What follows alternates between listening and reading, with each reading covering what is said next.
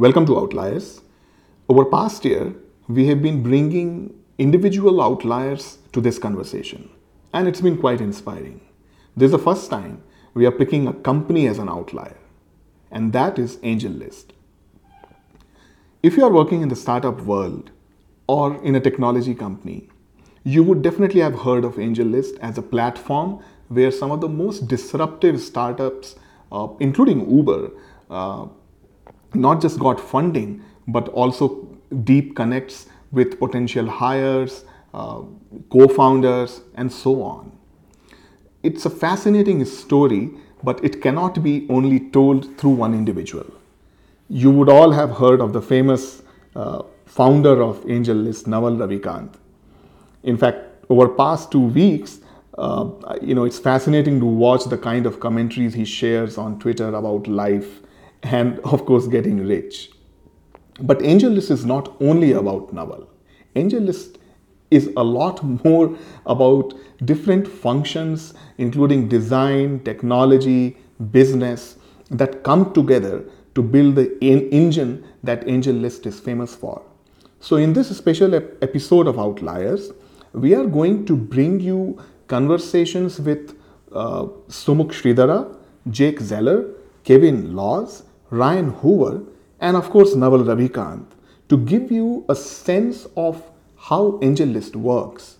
With Naval, we of course do a bit of crystal ball gazing and try and understand what does he see as the future for AngelList. It's actually been quite a learning journey for me personally over past few months, getting these conversations and capturing the insights. I'm sure you will enjoy it. Do write back and look up Factor Daily Outliers podcast. Thanks for listening.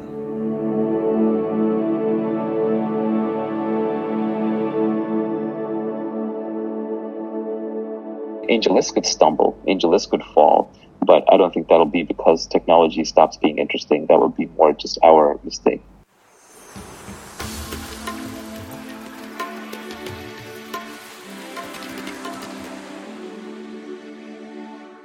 Thanks for doing this podcast, Naval. And No problem. I had some very good conversations with your other colleagues at AngelList. The story I'm trying to put together, Naval, is about AngelList and its future. And while I have tried to, get a sense of it, by doing different conversations with other folks, I thought I'll try and understand from you, as to your view of future as you see when it comes to AngelList. So I think a good starting point, Naval, I feel, would be to go back to the original mission of when you started AngelList, why and how, and then maybe we can get back to where it's headed. Yeah, the mission has always been to help technology startups with their most difficult tasks. And fundraising is a very difficult task. So opening that up, making it more transparent, making it easier, making it understood has always been part of the core mission, going back to the Venture Hacks days when we were blogging about it before we were actually doing something about it. And then, of course, we added the talent recruiting platform later, which helps companies recruit top talent. And then we bought Product Hunt and integrated them in. So we now help people also launch products. Basically, if you're a tech startup, ideally, you want to be focusing as much of your effort on building and marketing your unique product as possible. And there should be resources to help people do the other things. And traditionally, those resources come from your investors, who are great and can be very helpful, but are also limited in their ability just because they're individuals or small funds. And with something like AngelList, you can have a platform. You can bring the power of the internet to bear. And especially where there's a matching problem, like matching a customer with a product or matching a candidate with a company or matching an investor with a financing round, then the internet really excels in these matching problems. So AngelList has always been about trying to help technology startups solve their biggest problems, helping them do that through the internet at scale, and having a focus on the matching engines that make it possible.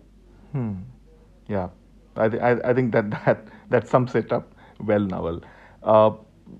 the other question is, Naval, how do you keep relevant, when it comes to AngelList? Of course, I'll come back to you after this question to understand, how do you do this as an entrepreneur and as an individual? But from AngelList point of view, Naval, how have you helped it stay relevant? Yeah, relevance just means you change with the times. You don't create the times, you change with them. Or maybe some companies create the times, but we don't. Probably the biggest example is we saw, we democratized and helped create an online fundraising platform back in 2013. But we saw that by 2016, there was a new online fundraising mechanism emerging called ICOs. And it was very different than classic venture fundraising. It's kind of a Wild West free-for-all, which has its upsides and downsides. And so we co-created CoinList, and we spun that out as its own company. And that helps companies that are raising money in a decentralized network context that are building a blockchain-based network. And we basically help them with compliance and regulation and investors, and with distributing security tokens even to non-investors. So CoinList now has an ICO product for fundraising. CoinList has Comply API for compliance, and CoinList has airdrops for distributing tokens to in a legal format. And so CoinList, for example, has handled the fundraisers for Filecoin, for Blockstack, the airdrop for Definity, and compliance for hundreds of projects. And so that's something we just created last year. And so, it's an example of how we try and stay relevant. The year before that, we acquired Product Hunt to help companies launch their products. So that was another example of how to stay relevant. The venture industry actually, in some sense it moves slowly, but in another sense it moves fast because it's made up of startups. And startups are always innovating on every dimension, including how they source capital. And so to some extent, we have to also just keep changing to stay relevant. But it's a hard problem. Any tech startup faces this problem. But Angel is especially so because the infrastructure of innovation is always changing as well.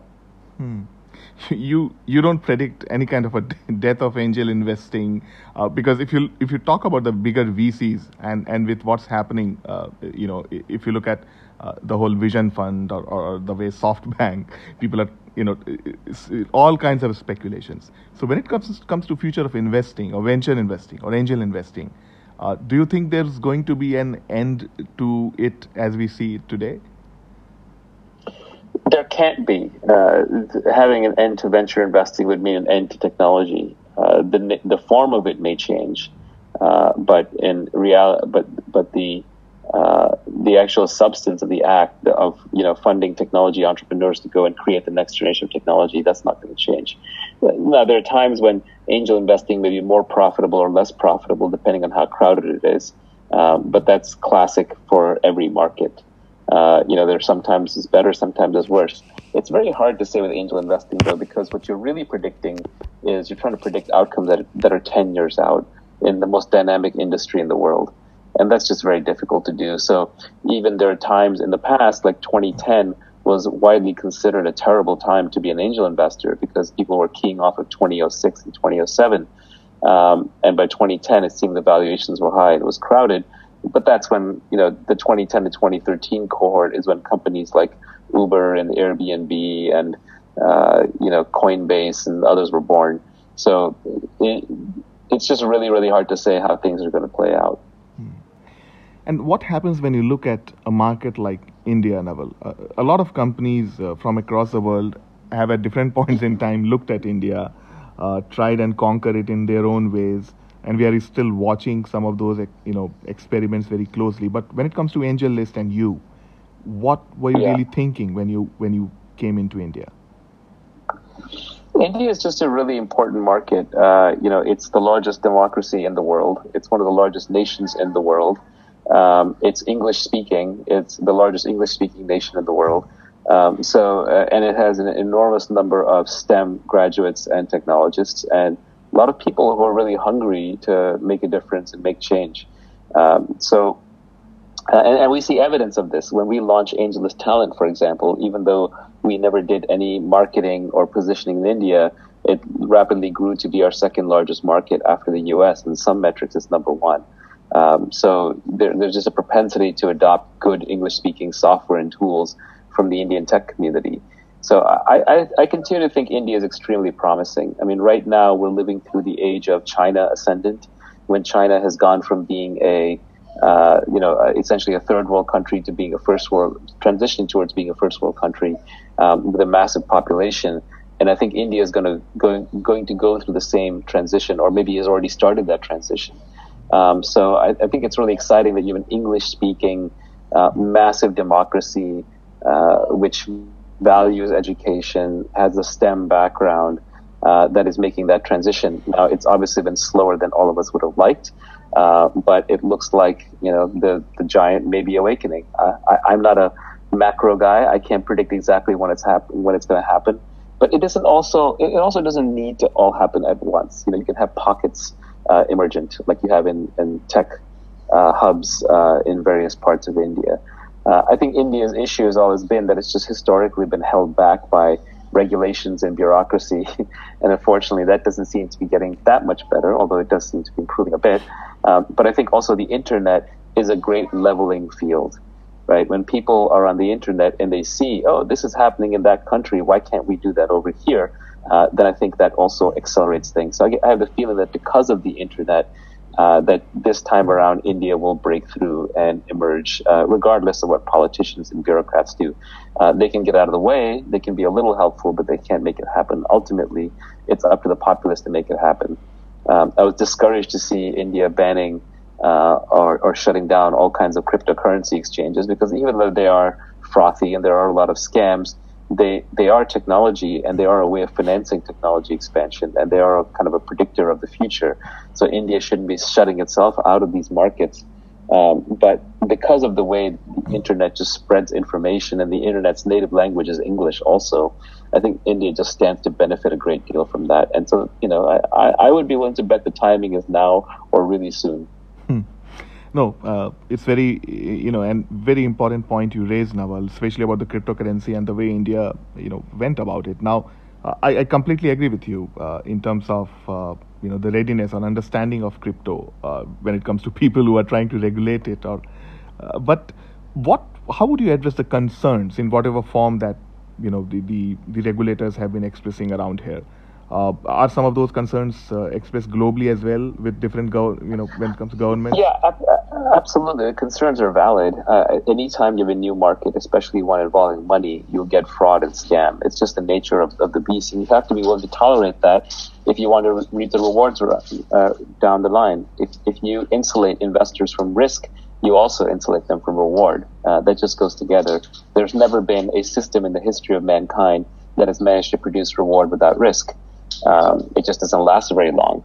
So, I think they just have to kind of be dynamic and open-minded and watchful, as opposed to static and just have strong declarations. The U.S. regulators have actually done a really good job. They've shut down some of the more fraudulent projects. They've put a lot of the others on notice.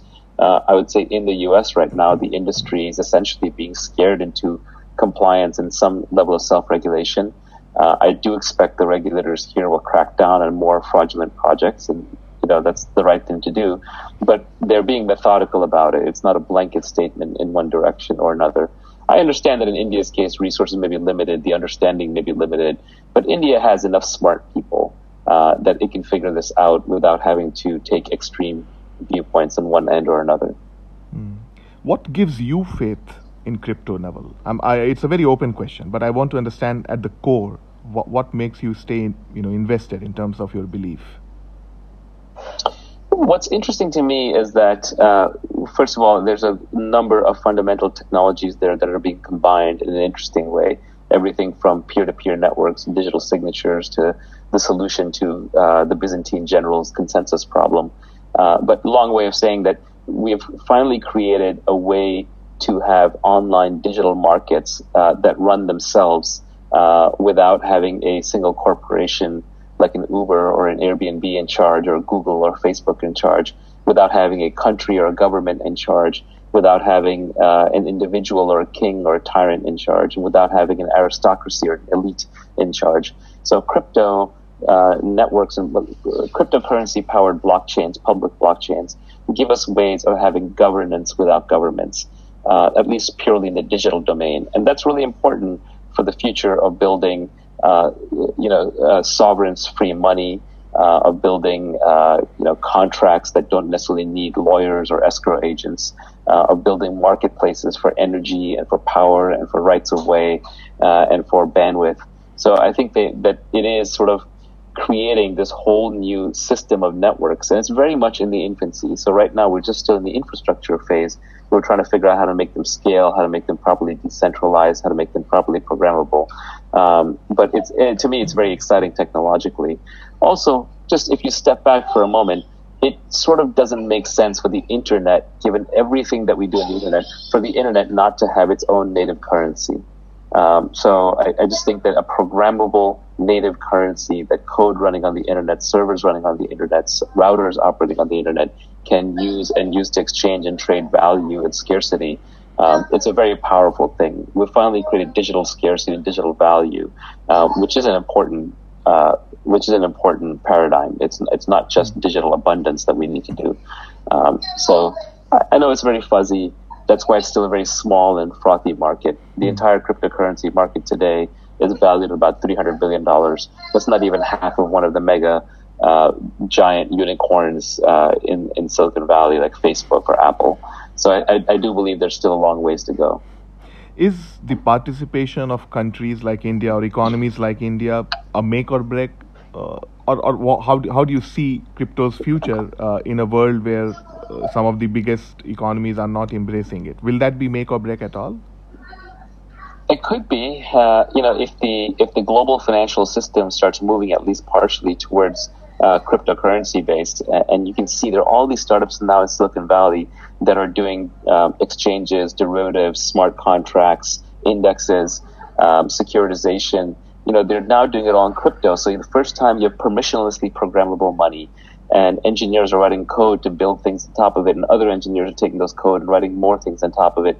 It's very exciting, and you could see in 2 to 3 years, you have a parallel, completely crypto Wall Street that is much better at doing financial transactions than even Wall Street is. And that kind of innovation, India is just shutting itself out of that. It's unfortunate, because wouldn't you love to be the home of the next Hong Kong or the next London financial district or the next Wall Street? And just by opting out of that game altogether is a little tragic. And then you're also just restraining all kinds of great engineers who could have built applications on top of these and built decentralized networks. So build the next decentralized Uber or the next decentralized Airtel. They could have built these companies on top of the decentralized crypto network infrastructure, but now they don't really understand it or have exposure to it at the same level that they would in a country where it was more accepted.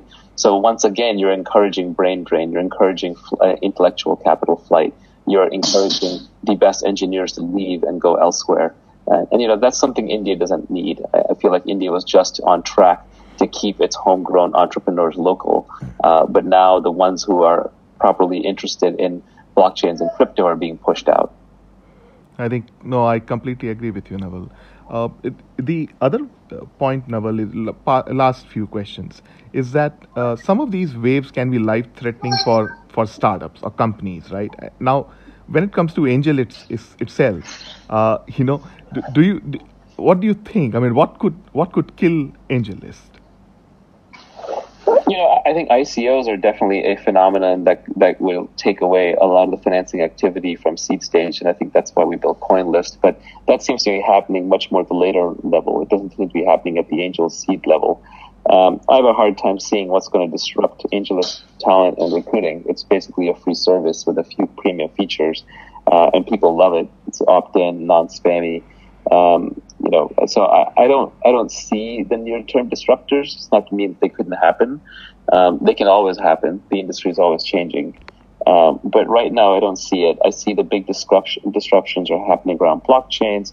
VR, AR still promising, although maybe further away than we had thought. Autonomous vehicles are very interesting. CRISPR is interesting. SaaS continues to be interesting. Mobile continues to be interesting. If anything, AngelList was founded on the premise that there were going to be more and more technology companies. The more technology companies there are out there, the more value a platform or aggregator in the cloud provides. And the number of technology companies, the number of technology entrepreneurs, the number of people who are technology savvy continues to increase. And I don't think that's going to slow down. I still look forward to the day when every child, in addition to reading, writing, and arithmetic, also becomes adept at computer science, and views technology and the tools afforded by technology as a core part of their career and their birthright and their work. So I don't see the trend disappearing.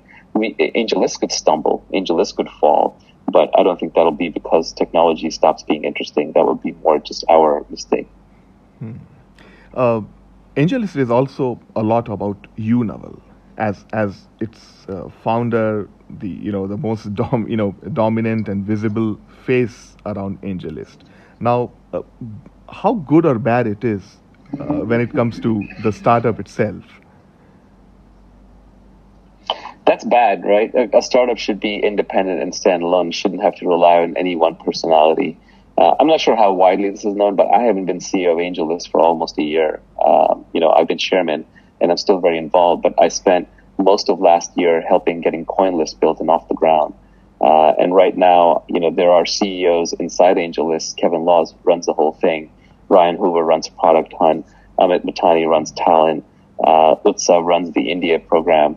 And Paul Davison runs CoinList. And so I work with all of the CEOs to keep it going.